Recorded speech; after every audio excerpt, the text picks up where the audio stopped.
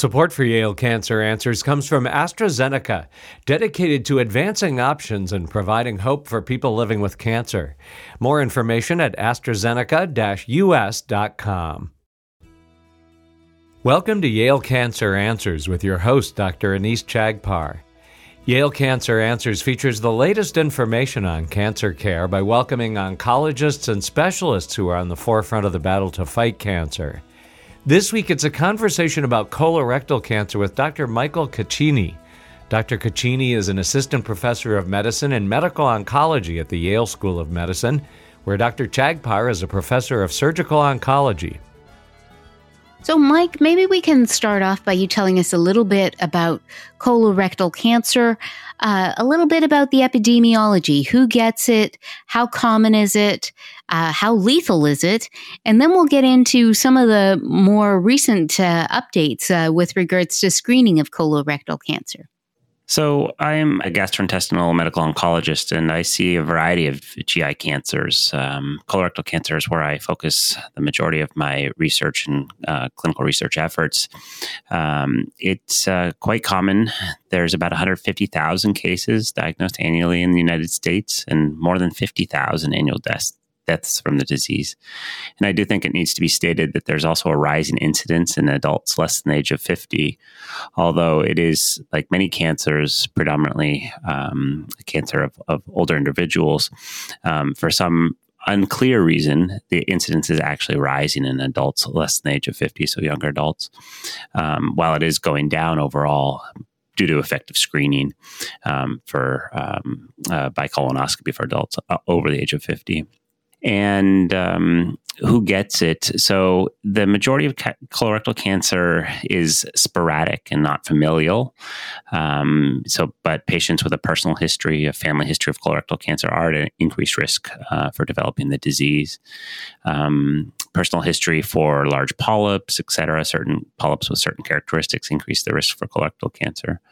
But again, mostly sporadic, not familial. There are conditions like inflammatory bowel disease, prior radiation, and then in rare circumstances, inherited syndromes such as Lynch syndrome and something we call FAP, familial adenomatous polyposis syndrome, and other polyp syndromes. So when thinking about the fact that the majority of these are sporadic, are there any risk factors that people who don't have a family history should really be cognizant of? So I'm thinking here about things like, people often ask about smoking or alcohol or, smoked meats or other things that might increase their risk. So there isn't this clear association with some carcinogen, some cancer predisposing factor like there is with lung cancer and smoking, for example. And I'd say that the data is a bit mixed on how important certain risk factors are. Certainly things like obesity, diabetes, and red or processed meats, increased red and processed meats, they may affect the rate to some degree, but the data, again, hasn't always been consistent. The smoked meats issue is more thought to be related to gastric cancer, where certainly it seems to play a bit more of a role. Race also plays a role. African Americans have the highest colorectal cancer rates in the United States, and mortality is also higher compared to other ethnic groups. So do we know why we see some of these epidemiologic trends? Why is it that more African Americans get colorectal cancer? Why is it that we're now seeing more colorectal cancer occurring in adults younger than the age of 50? What are the factors in these particular populations that's increasing their risk? The short answer would be we don't know, and where there's a tremendous efforts in trying to understand some of the risk factor, some of the reasons for the increased risk in the groups that you just articulated. Again, interesting to get back to the younger age group. It's not just that the incidence has been static in that group; it's increasing, and so we do think that it has some lifestyle, perhaps diet factor that is playing a role here. But we really don't know, and there's a tremendous area of it's a tremendous effort to try and understand why these incidences are increasing in the young adults, but we don't know. And so, as we see more incidence in younger people. One of the questions that might come up is, historically, and I know that the screening guidelines have recently changed to include younger people in terms of routine screening for asymptomatic people. But when we think about the fact that over the last several years, we're starting to see more colon cancer in younger people, how is it that they present? Because they wouldn't have presented on a routine asymptomatic colonoscopy, presumably, because historically the guidelines had recommended starting colorectal screening at the age of 50. So how are we picking up these cancers in younger people? Unfortunately, it's the last thing on in many caregivers' minds, medical professionals' minds, that somebody's symptoms would be related to colon cancer if they are a younger adult. But the majority of patients, about 3/4 of patients, will have some nonspecific change in their bowel habits. Only about half will. I shouldn't say only, about half will have bleeding. There's a palpable rectal mass in about 1/4 of patients. Iron deficiency anemia isn't actually as sensitive as you might think. It's fewer than 20% of patients, especially in the young adults, that would present with iron deficiency anemia. So unfortunately, I have numerous patients in my practice that had some lower GI bleeding that was attributed to hemorrhoids, and incidence-wise, that's going to be the case most of the time. But we shouldn't blow these symptoms off, and individuals should also listen to their bodies. And if something's not right, changing bowel habits, bleeding, they should take those very seriously, even if they're younger. Is it the case that as we've seen this increasing incidence in younger people, because they are presenting with symptoms, presumably because screening was not heretofore recommended for people who were younger than age 50, is it the case that these younger people that we were seeing colorectal cancers in were actually presenting with a higher stage? And what implication does that have for prognosis? Yeah, that's completely correct. Unfortunately, when you have a disease that is presenting because symptoms develop instead of asymptomatic screening, generally the stage is higher. So these younger adults generally are diagnosed at a more advanced stage, and sometimes have even more aggressive biology. Overall, so again, the stage is going to be higher. The younger adult population tends to do better than the older adult population when you're matching them by stage, because they can probably withstand treatment, et cetera, better. But they are diagnosed at a more advanced stage than the patients that are diagnosed by asymptomatic screening. And so now the American Cancer Society has come out and said that they recommend starting screening at the age of 45. Can you tell us more about their recommendations? Absolutely. So actually, the American College of Gastroenterology initially recommended dropping the screening age to 45 for adults at average risk. But the most widely followed guidelines are actually the U.S. Preventative Task Force guidelines, which the majority of primary care physicians follow. And they did change their recommendation about a year or two ago to propose a grade B recommendation for adults over the age of 45, but they still kept the grade A, their best recommendation for adults over the age of 50. But just yesterday, this was updated, and now for all adults, they've listed a strong recommendation for adults over the age of 45. So I think now going forward, that's really going to be the age we start screening almost all asymptomatic adults. The power of, I'm a medical oncologist. I don't do colonoscopies, but colonoscopies are a very powerful screening procedure, not only because they can diagnose a cancer that's there, and then we can deal with that with surgery or chemo as necessary, but they also can remove pre-malignant conditions. So they're helping prevent the development of colorectal cancer even down the road. Yeah. And there are so many screening tests now that are recommended or that at least individuals could consider. So colonoscopy is often thought of as the gold standard, but some of these other tests seem to be really quite easy. Tell us a little bit about the different tests and the advantages and disadvantages of each. What do you recommend for patients who come to you and say, okay, I heard about the updated guidelines. I'm now 45. What test should I have? can comment a little bit there. It's not exactly my area. Unfortunately, the majority of patients I see have already been diagnosed with cancer.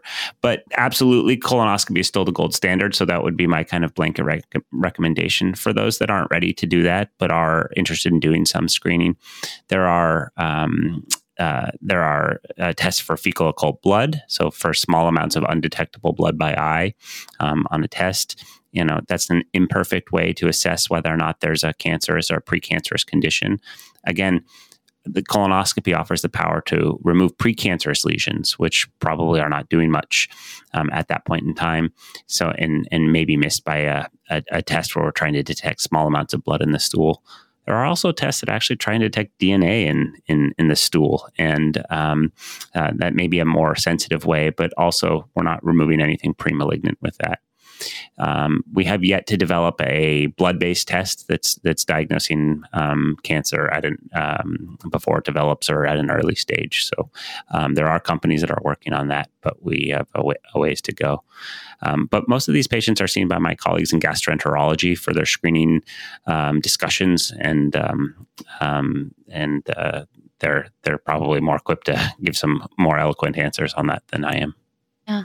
Well, Mike, the other question, and this might be a tough question as well, is why the magic number of 45? I mean, if we're seeing patients with younger colon cancers, why is it 45? Why not 40 or 42 or 38? Like, how do people come up with these numbers as to at what age people should start screening? That's a great question. And somebody asked that same question. One of my colleagues asked that same question to me just last night. Why not 40 instead of 45? And I kind of feel that same sentiment as well. I don't think that, I think that this is a first step, and we may be recommending 40 in a few years, but we'll have to see how the data and the number needed to treat, the number of colonoscopies done to really prevent one colorectal cancer holds up over time at these younger age groups. There's also, as you know, there's, I think, different opinions on the age of mammography as well. But again, getting back to the time it takes for a colorectal cancer to develop in general, somewhere on the order of a decade. I think by lowering the age to 40, we're really capturing that group.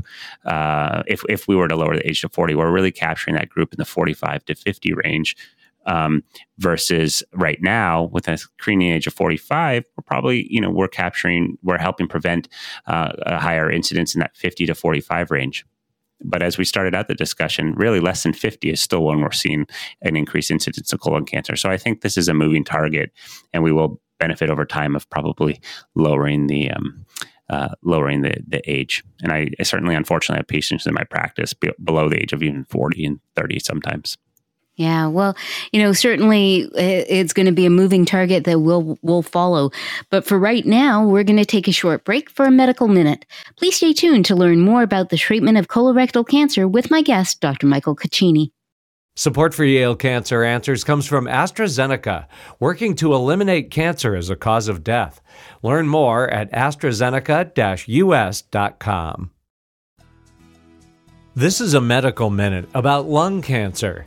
More than 85% of lung cancer diagnoses are related to smoking, and quitting even after decades of use can significantly reduce your risk of developing lung cancer. For lung cancer patients, clinical trials are currently underway to test innovative new treatments. Advances are being made by utilizing targeted therapies and immunotherapies. The BATTLE-2 trial aims to learn if a drug or combination of drugs based on personal biomarkers can help to control non-small cell lung cancer. More information is available at yalecancercenter.org. You're listening to Connecticut Public Radio. Welcome back to Yale Cancer Answers. This is Dr. Anees Chagpar, and I'm joined tonight by my guest, Dr. Michael Caccini.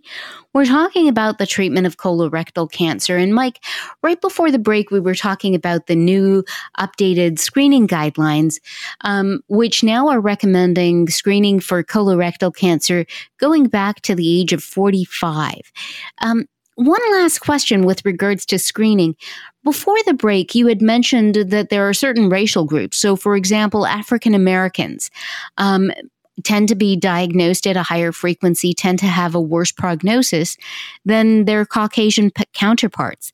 So are the screening guidelines any different for African Americans versus Caucasian patients? There were slightly different recommendations. I don't think making grade A, so not the top recommendations by some of the agencies, but just as of yesterday, the U.S. Preventive Task Force has just changed it to 45 and above for all adults, so I think there were some high risk groups, like including African Americans, that were recommended 45 and above previously, but now it's just everybody 45. Yeah, one wonders whether they will, as we were talking about before the break, and kind of edging even earlier, whether they would make that now a nuance for higher risk groups. But I want to switch gears now and talk a little bit about what happens to patients after they have been diagnosed with colorectal cancer. So somebody goes and they get their colonoscopy, and we talked about colonoscopy being a great modality that can actually find premalignant lesions and remove them. But let's suppose on colonoscopy, a patient is found to actually have an invasive cancer. Tell us a little bit more about how the treatment really works in terms of managing patients with colorectal cancer. Absolutely. So it's a very multidisciplinary effort, meaning there's numerous care providers that are involved in navigating somebody through a diagnosis of colorectal cancer. There's myself as a medical oncologist. There's our surgical colleagues. There's our pathologists, our radiologists, our radiation oncologists, our nutritionists, our social workers, everybody really involved here. So the first step to really know how we're going to treat somebody's cancer is the stage. So that's not unique to colorectal cancer. It's very common in cancers. The stage will help dictate what the care is going to be. So stage 1, 2, 3, and 4 is how we stage the cancer. And I could probably spend hours talking about all of this, but stage 1 is basically a small cancer that's barely invaded into the wall of the colon. So if we think of the colon as a tube, and it starts on the inner part of that tube, it's barely invaded through the wall. And it has not gone to any lymph nodes. A tumor like that is just excised by surgery. They may never even see me as a medical oncologist because surgery is curative in the majority of cases. A stage 2 cancer has gone a little bit further into that wall, but hasn't spread to any lymph nodes. Those patients will see a medical oncologist and after surgery, and it will be discussed whether or not they get chemotherapy after surgery to increase their cure rate and eradicate small amounts of possible residual disease based on risk factors. And a stage 3 cancer means it's gone to the lymph nodes. So it's behaving a bit more aggressively. So a patient with a invasive mass, colonoscopy is done, a surgery is done, lymph nodes are removed at the time of surgery in addition to the tumor, and there's cancer in the lymph nodes. So that's a stage 3 cancer. All of those patients are going to see a medical oncologist, and almost universally, as long as they're healthy afterwards, will get chemotherapy to hopefully increase their cure rates. Whereas stage 4 disease, like many other cancers, means it's spread more distantly. So a cancer that started in the colon spread to the liver, the lung, the lining of the abdomen, which we call the peritoneum. One spot would make a cancer stage 4. One of those spots would make a cancer stage 4. And there still may be a role for surgery in those patients, but chemotherapy is generally where we will start. We think of it as a systemic disease. A disease is throughout the body, and chemotherapy works throughout the body when it's working. In those stage 4 cancers, though, there's a lot that we need to know to personalize the therapy for the cancers. We do a lot of tests in the lab to characterize the cancer. Is it mismatch repair deficient or not? Are there mutations in genes called RAS and RAF or not? And they tell us how we tweak the chemo, or maybe even offer immunotherapy to the patients. And then again, we will sometimes consider surgery to remove distant metastases in select cases. And that's why it's so important to have a multidisciplinary team, so a true team involved in the care of these patients, even with stage 4 disease. And all of these cases are reviewed at our tumor board with that whole team I articulated to decide how best to approach somebody's care. In terms of these molecular genetics, the RAS and the RAF mutations, the mismatch repair mutations, you mentioned those in terms of tweaking chemotherapy for stage 4. Are those also used in kind of tailoring therapy for people with earlier stage disease? If I could only note a couple things about the molecular characteristics of somebody's tumor, it would be the mismatch repair status, which is also sometimes called the microsatellite status, or the RAS and the RAF status. So in localized disease, the mismatch repair status is very important. The RAS and the RAF status is not so important. So we often only send the latter component for metastatic disease. But for a localized cancer, mismatch repair deficient or microsatellite instability high cancers are generally have a more favorable prognosis. And sometimes we will take that information and say, you don't even need chemotherapy after surgery because you have this finding of mismatch repair deficiency or microsatellite instability high, and it's less likely to come back, and therefore you don't need chemotherapy. There's a lot of other factors that come into play there, so I don't want to say that all mismatch repair deficient microsatellite instability high tumors don't need chemotherapy after surgery, but it's generally thought to be a good prognosis. And we know from metastatic disease, those tumors are much more sensitive to immunotherapy. Some of the most sensitive cancers there are, in fact, to immunotherapy. And it's being investigated whether or not immunotherapy is going to increase cure rates in that population. And we have some of those clinical trials going on. Which brings me to the next question, which is about clinical trials. I mean, colorectal cancer has been around for a long time and is one of the leading cancers affecting both men and women. And so presumably there are some pretty standard regimens in terms of chemotherapy that we offer these patients. So tell us a little bit about when you offer people a standard regimen and when you offer them a clinical trial. Absolutely. So clinical trials play a tremendous role in the management of a disease like colorectal cancer. And they're really how we move the field forward. And we've doubled and tripled the survival rate, especially for metastatic disease over the last few decades. And that's because clinical trials brought new agents and drugs and treatment approaches into the fold. And the treatments we have for metastatic disease, we use some of them, again, after surgery. We use drugs.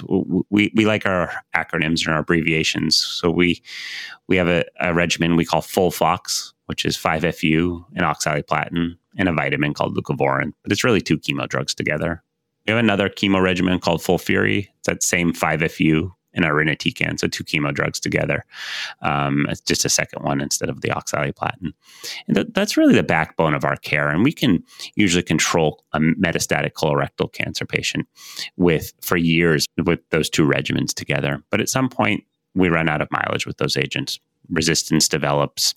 Tolerability becomes an issue, something that necessitates us moving on from those regimens. And we really don't have great agents after that. So I'm often thinking about clinical trials, novel clinical trials after those regimens have stopped working. But I am often thinking about clinical trials even initially, where I will add on, not just me, but where agents will be added on, or different treatment approaches will be added on to those chemo drugs. So they are good chemo backbones. We can do better, and we are investigating numerous ways, adding on immunotherapy, new targeted drugs, new chemo drugs to those regimens. But we're also investigating completely new regimens in the 3rd and the 4th line setting. There are 3rd and 4th line drugs available for patients with colorectal cancer. There's a drug called TAS-102. There's a drug called regorafenib. But the effect of those is marginal compared to those FOLFOXs and FOLFIRIs that I mentioned. And so it sounds like clinical trials have 2 kind of roles. One is after our standard tried and true regimens have failed, and we're looking for the next best thing that might help and move us further afield. And the other is in investigating novel therapies straight out of the box. Is that right? Yeah, that's definitely right.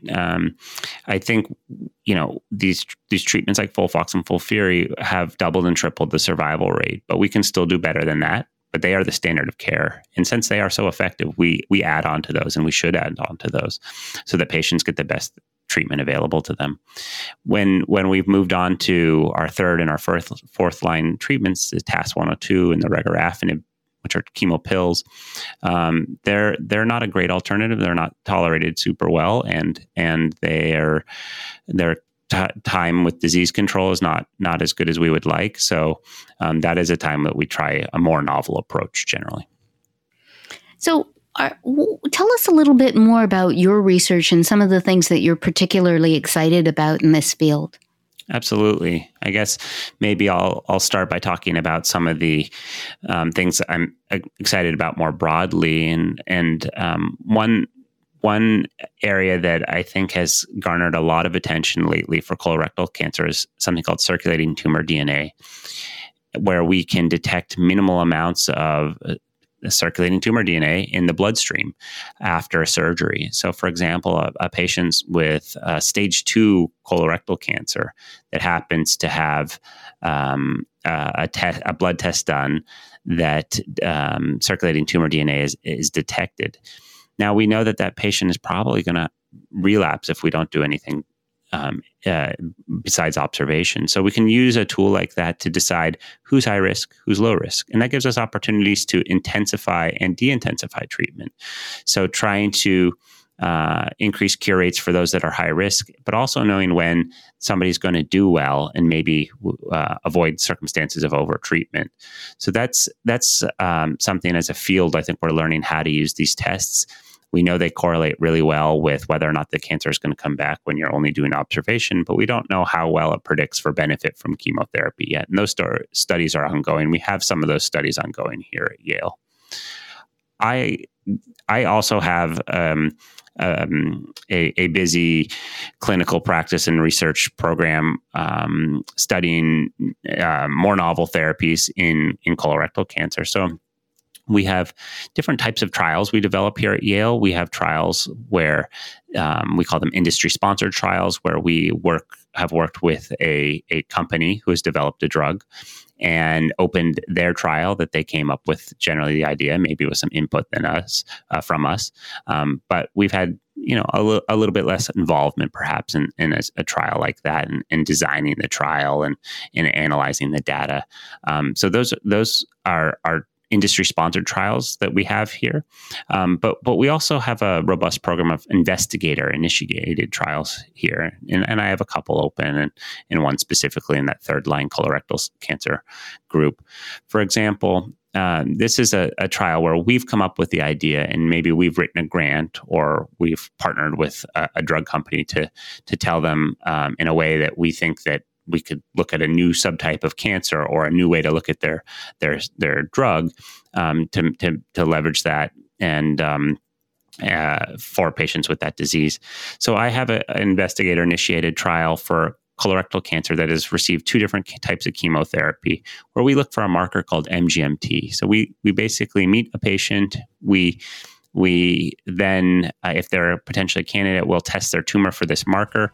And if they have this marker, which ends up being about 40% of patients, if they have this marker, we will then offer them enrollment in a clinical trial of combining temozolomide and olaparib for MGMT, promoter hypermethylated colorectal cancer. So we basically identify this subgroup of colorectal cancer, and then we have this trial that we came up with here at Yale. And we're also studying the outcome of patients with this to make sure that we're actually helping people, but also studying the science to develop the next generation of trials, which in my opinion will be leveraging the immune system to make it work for the majority of patients with colorectal cancer, as my colleagues in lung cancer and melanoma have been doing for the last decade.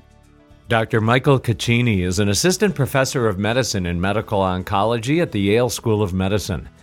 If you have questions, the address is canceranswers@yale.edu, and past editions of the program are available in audio and written form at yalecancercenter.org. We hope you'll join us next week to learn more about the fight against cancer here on Connecticut Public Radio.